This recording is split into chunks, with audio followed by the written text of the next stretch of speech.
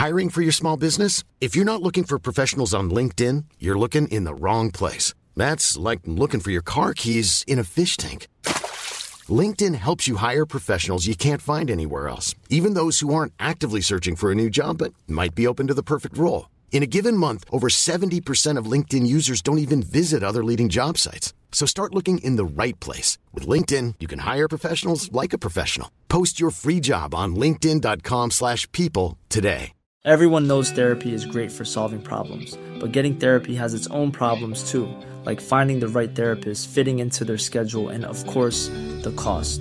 Well, BetterHelp can solve those problems. It's totally online and built around your schedule. It's surprisingly affordable too. Connect with a credentialed therapist by phone, video, or online chat, all from the comfort of your home. Visit BetterHelp.com to learn more and save 10% on your first month. That's BetterHelp, H-E-L-P.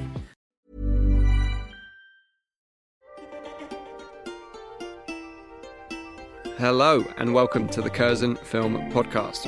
This week we welcome Rian Johnson to the table. After carving up his own Star Wars story, now he's got his knives out. Plus, Jennifer Kent's follow-up to The Babadook, The Nightingale, which has seen audiences flying out of their seats.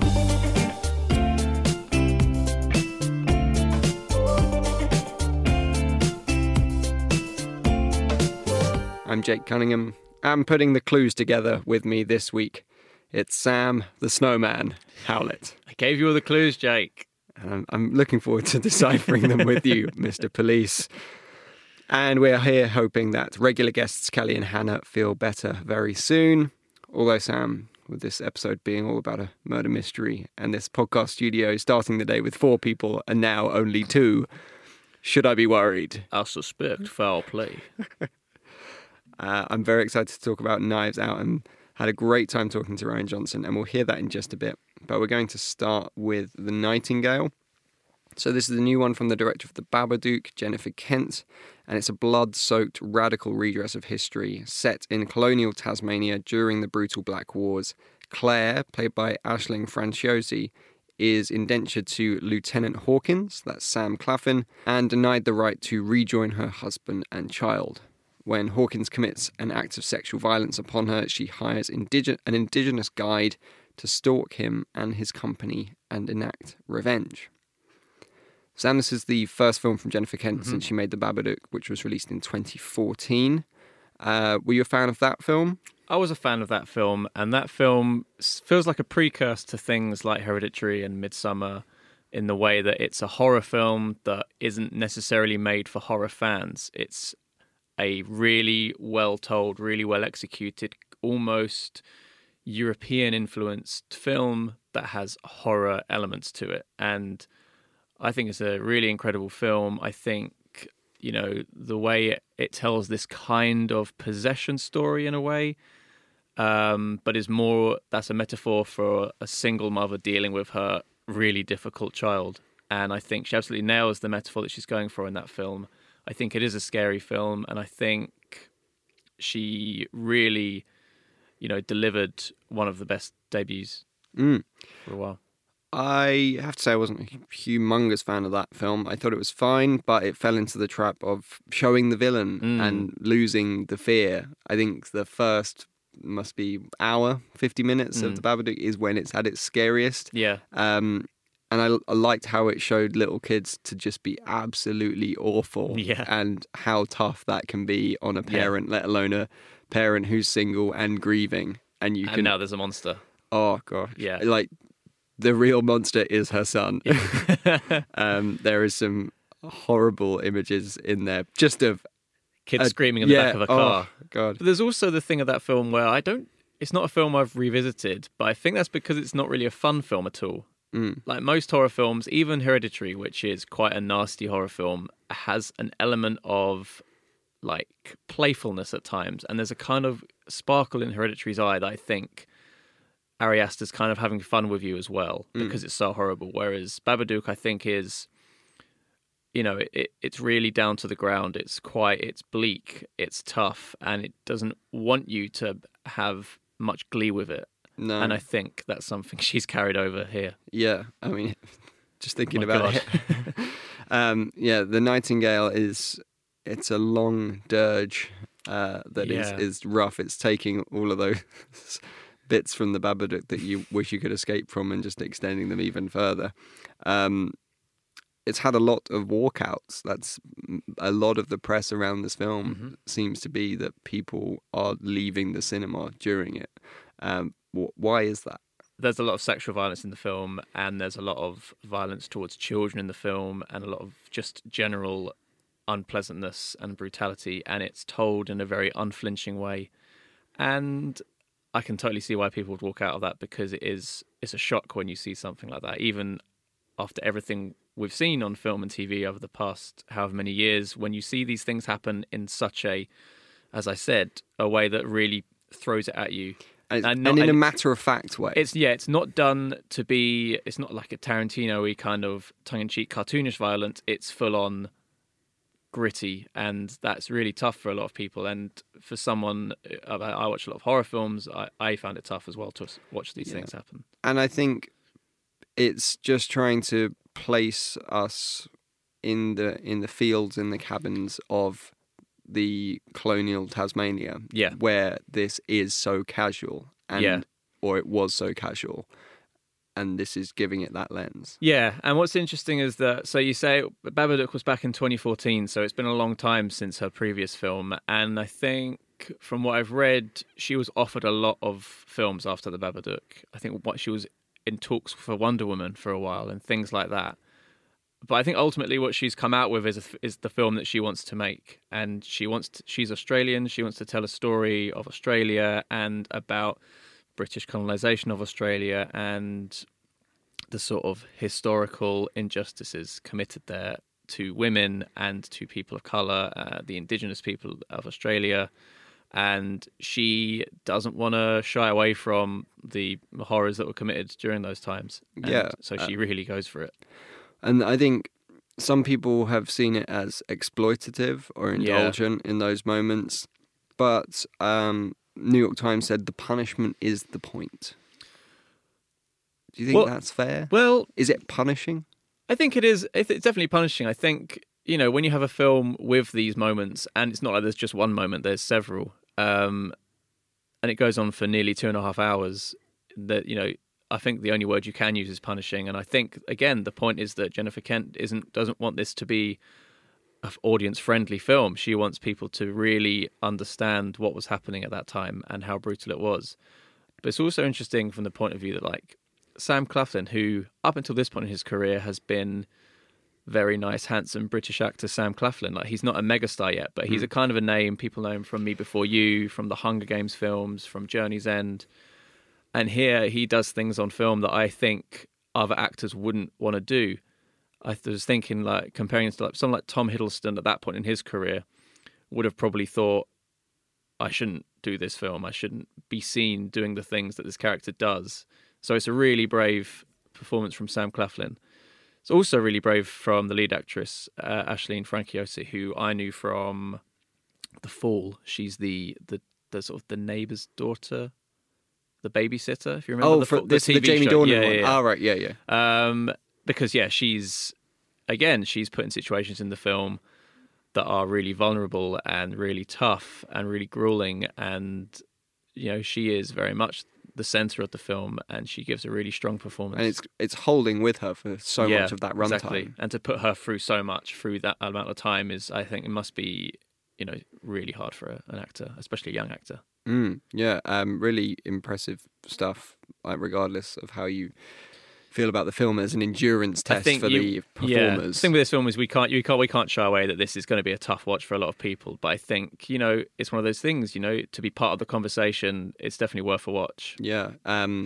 So if you have seen The Babadook and are curious to see what Jennifer Kent has now made, I think maybe comparisons could be drawn to something like The Revenant as absolutely. Extreme kind of survival revenge.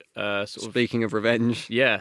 You totally, yeah. Oh, yeah, and it's very similar to a French film called Revenge that came out last year, which is a kind of a slightly feminist twist on the rape revenge genre, and I think this shares something in common with that in many ways. Yeah. Okay, so that is The Nightingale, which is in cinemas and on home cinema as well, from the 29th. Yeah. Yeah. So do check that one out over either in the screen or at home if you can. We must move on to Knives Out. Sam, your eyes have lit up. This is a slightly different film to The Nightingale. Totally different. Yeah. So this is perhaps the hottest new mystery since Colleen Rooney's Instagram post. Imagine if that was a film.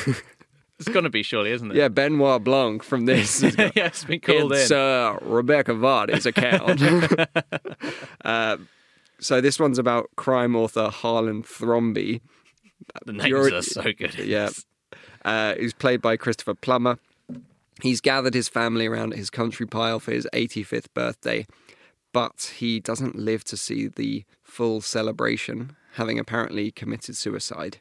Yet, Detective Benoit is dubious, that's Daniel Craig, and he sets out to unpick the family's long-held grudges to find the culprit. So we spoke to Rian Johnson about this one. I was lucky enough to do so. How are we feeling about RJ at this point, Sam? I'm a big Rian Johnson fan. Ever since he debuted with Brick, which is talking about another director who did a really impressive debut film. Brick is probably his most similar film to this in the way it's a noir thriller, but set all in a high school. Mm. And it doesn't shy away from being noir-y. Yeah. The dialogue is almost impenetrable. It's its own lexicon. Exactly. It feels like a different language at times. And then he followed that up with The Brothers Bloom, which is, I think, considered like an admirable miss from him. I don't think he quite achieved what he wanted to, but I think it's definitely worth a watch to be a completist. And then he did some of the best episodes of Breaking Bad. He did Fly, and he did Ozymandias, a couple of others. Mm. He did Looper, which is a really good genre piece as well, with Bruce Willis and Joseph Gordon-Levitt. And then he did a small film called The Last Jedi. Yeah, the best Star Wars film. I think it is the best made Star Wars film, absolutely. I think the thing with The Last Jedi, what I love about The Last Jedi is that film could have been just a good sequel to The Force Awakens. And I think the fact that it is what it is and it's so divisive makes it a better film, and it makes Star Wars more interesting and exciting as well. Yeah. Like, imagine if the second film was just sort of Force Awakens 2. It's, it carries, all those themes over. It's sort of half remaking Empire Strikes Back or something. And I feel like Rian Johnson had ideas of what we wanted to do for a Star Wars film for his whole life. And he just thought, this is my only chance. I'm just going to make these things I thought of 30 years ago happen. Yeah, and he's almost like a fanboy auteur. He is a fanboy auteur. He's clearly making his own things, how he wants to make them, but he's not a Lars von Trier or a Tarantino or something who is so like rigid in their identity. He's not like, I hold no prisoners, I make what I want, no matter what the atmosphere is like on set, no matter what the critics think, I make what I want to do. And for him to follow up Last Jedi with this, I think a lot of people think, so he did The Last Jedi was one for them, and this is his one for me. I think Last Jedi is the most one for me franchise film ever. It's so just one guy thinking, that'd be cool. Yeah, I really want to do that, and somehow Disney were like, okay.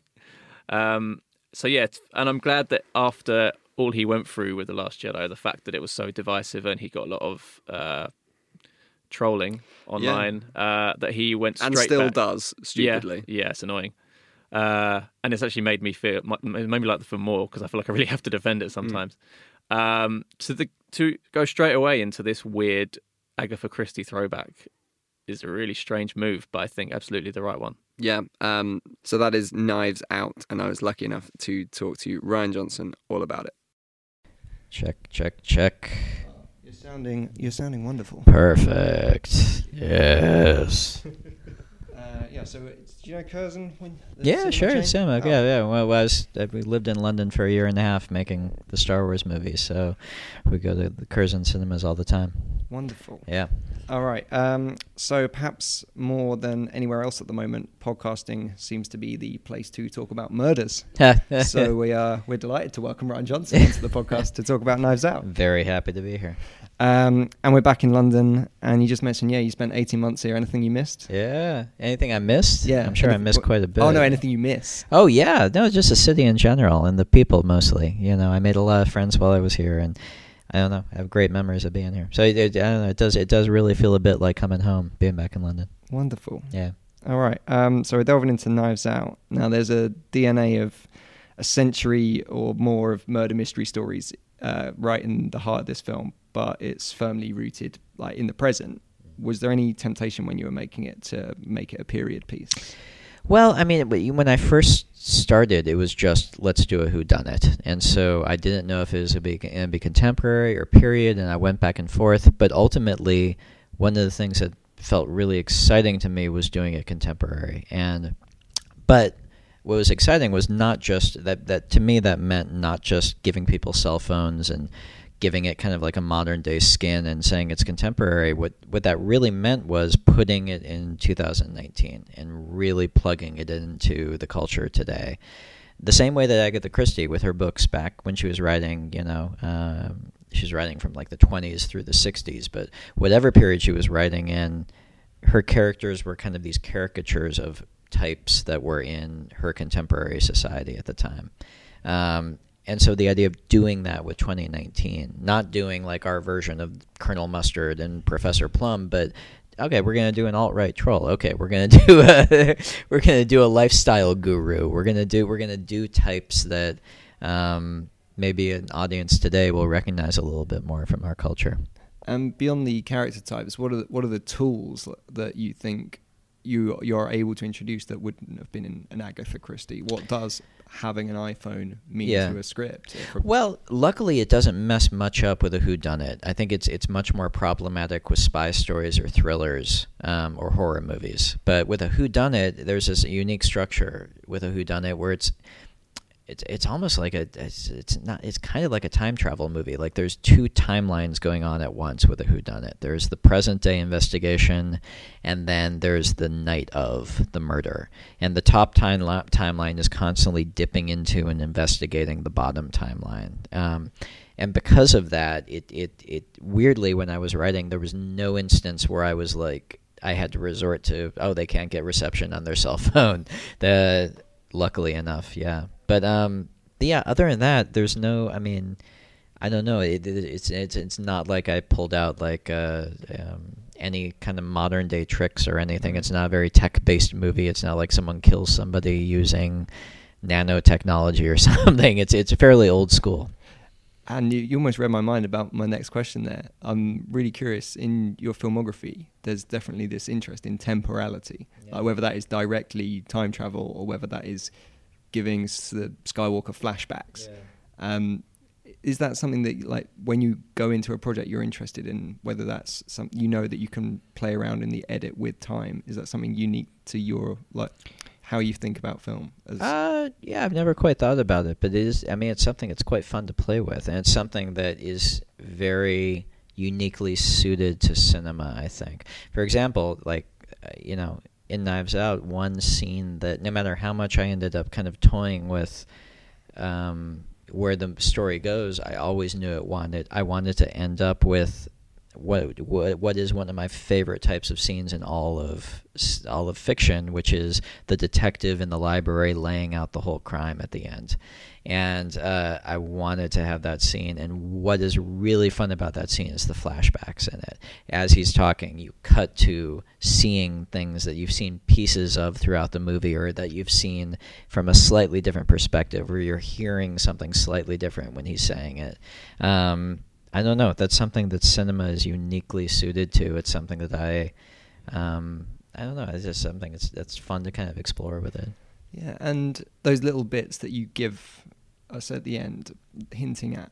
And I was talking to a friend about the film yesterday, and weirdly, this script that I compared it to with the Paddington films. Oh, I love that. That's a huge compliment. Oh, they're amazing films. So good, yeah. But the idea of like everything having a payoff, everything has a reason to be there. I love that, yeah. And it made me think, I don't know if you've seen the image of Charlie from It's Always Sunny in Philadelphia with the Post-it notes and string on the wall and everything's connected. And I'm imagining when you first got every detail on this script in place, is that what your wall looked like? Oh, no, it's, I mean, the tricky thing is always, because there's a lot of math that goes into figuring out like all the connections and all the plotting and everything. But I mean, the analogy I always make is, the work really goes into making sure that for the audience it feels like a roller coaster ride, not a math problem.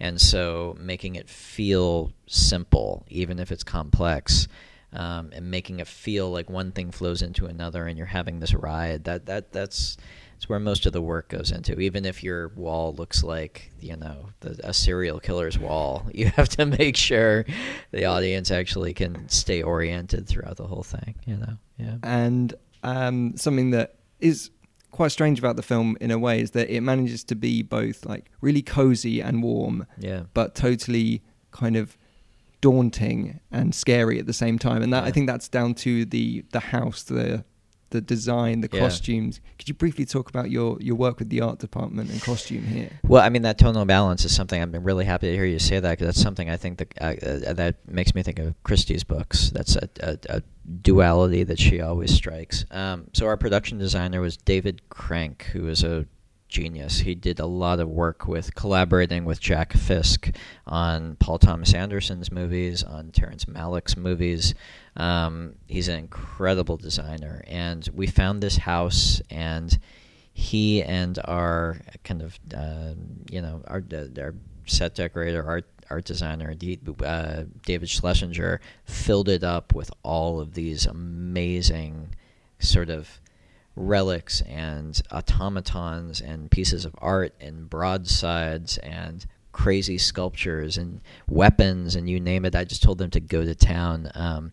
One reference I gave them was the 1970s movie Sleuth with Michael Caine and Laurence Olivier, which is one of my favorite films.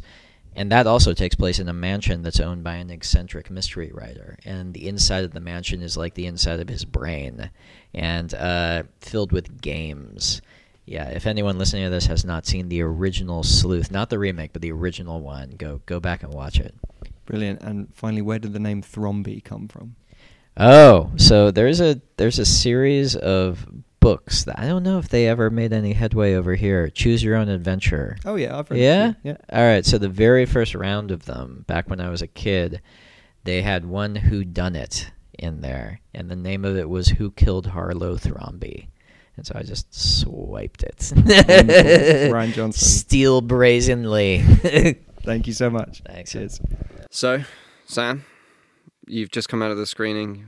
Daniel Craig has given you a monologue telling you exactly how everything happened. How are you feeling? I have a huge smile on my face is what happens, Jake, because this film is so much fun. Yeah. Yeah. It's so good. It's so good. Yeah. And I was expecting it to be good, but then it was really good. It's so tight and so well told. Just everything about it is impeccable. Everything about the acting, everything about the way it looks, everything about the way the story unfolds, every little character beat is so well tuned in. And again, it's so confidently what Rian Johnson wanted to make, I think. And he really is conveying that without being aggressive about it. Yeah, you don't feel like this is a writer who is bleeding on the page.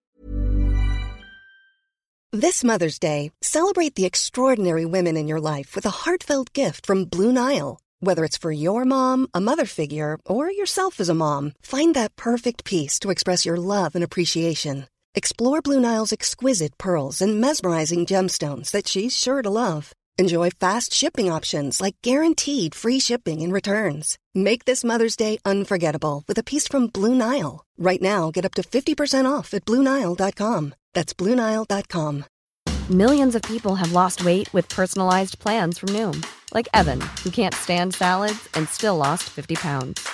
Salads generally for most people are the easy button, right? For me, that wasn't an option. I never really was a salad guy. That's just not who I am. But Noom worked for me. Get your personalized plan today at Noom.com. Real Noom user compensated to provide their story. In 4 weeks, the typical Noom user can expect to lose 1 to 2 pounds per week. Individual results may vary. To get this out, it's just totally effortless whilst being clearly so well thought out and so deeply researched, but it's so good. Yeah. It's so cool as well. Yeah. And it manages to be just like a really fun blockbuster for some moments, but also just a great murder mystery you could watch on Christmas Eve with the family. Yeah. Yeah, it's so audience friendly, and there's not one iota of I think I'm smarter than you. You know, I think a lot of filmmakers doing their spin on a genre thing would be really kind of, I know better, I'm above this genre, so I'm going to do my version of it. This isn't that at all. This is so that genre that it's just done really well. And it's just full of wonderful characters, wonderful performances to just chew on. Yeah. I mean, we could spend an hour just tracking Going through all the of them cast, because yeah. they're all having so much fun. Having, I think, the most fun is Daniel Craig. The most fun of any film performance of all time. Yeah, his Benoit Blanc. Benoit Blanc. Yeah. It's so nice to see him not do James Bond, isn't it? It is nice. And it's nice that you kind of, I don't know who came up with the idea for him to be like this, because he's a southern gentleman. He sounds like Foghorn Leghorn. It feels like it was Craig's idea, even though I'm sure it was Rian Johnson's idea, but it feels like he's like, I'll only do this film if I can have this really stupid accent and a really stupid name. And Rian was like, yeah, of course. Yeah. Yeah. I mean, I was going to write it like that anyway. But it's also great that everyone else in the film is this like uptight New England wasp, and they are very, got to keep up these proper good appearances. And then he bursts in, and everyone's like, who the hell is that guy? Yeah. We got a little bit of this in Logan Lucky, I think, a little tease of what he could do if he was just given total freedom. And he's fantastic. Yeah, every bit of scenery is chewed, and then he goes back for seconds. It's tremendous fun. It is a kind of, Poirot has the same thing where he's this really extrovert European, often in a room of stuffy English people, and he is ridiculous and has this huge moustache, and everyone's like, who is this guy? What are you doing here?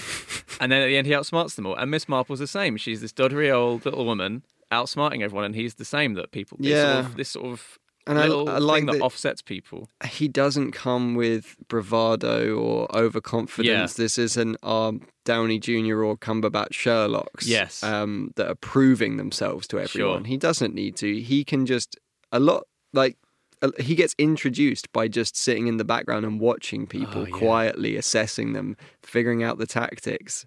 It's all going on in the background for him. And then obviously it all culminates in a great monologue of him, as these films always do. He reveals it all, and it's such a good scene. And the smile on your face as he can, you think he's finished the monologue, and then it goes further and further. And he smokes this giant cigar as well. There is a mention of donut holes that just totally will blindside you, but is a perfect creation for that character. So he is one great discovery of this film. The other is Ana de Armas, who is not as much of a name as Daniel Craig, for sure. People would have maybe seen her in Blade Runner 2049. She's the hologram that Ryan Gosling is in love with. And yeah, she's given a lot more to do in this than that film.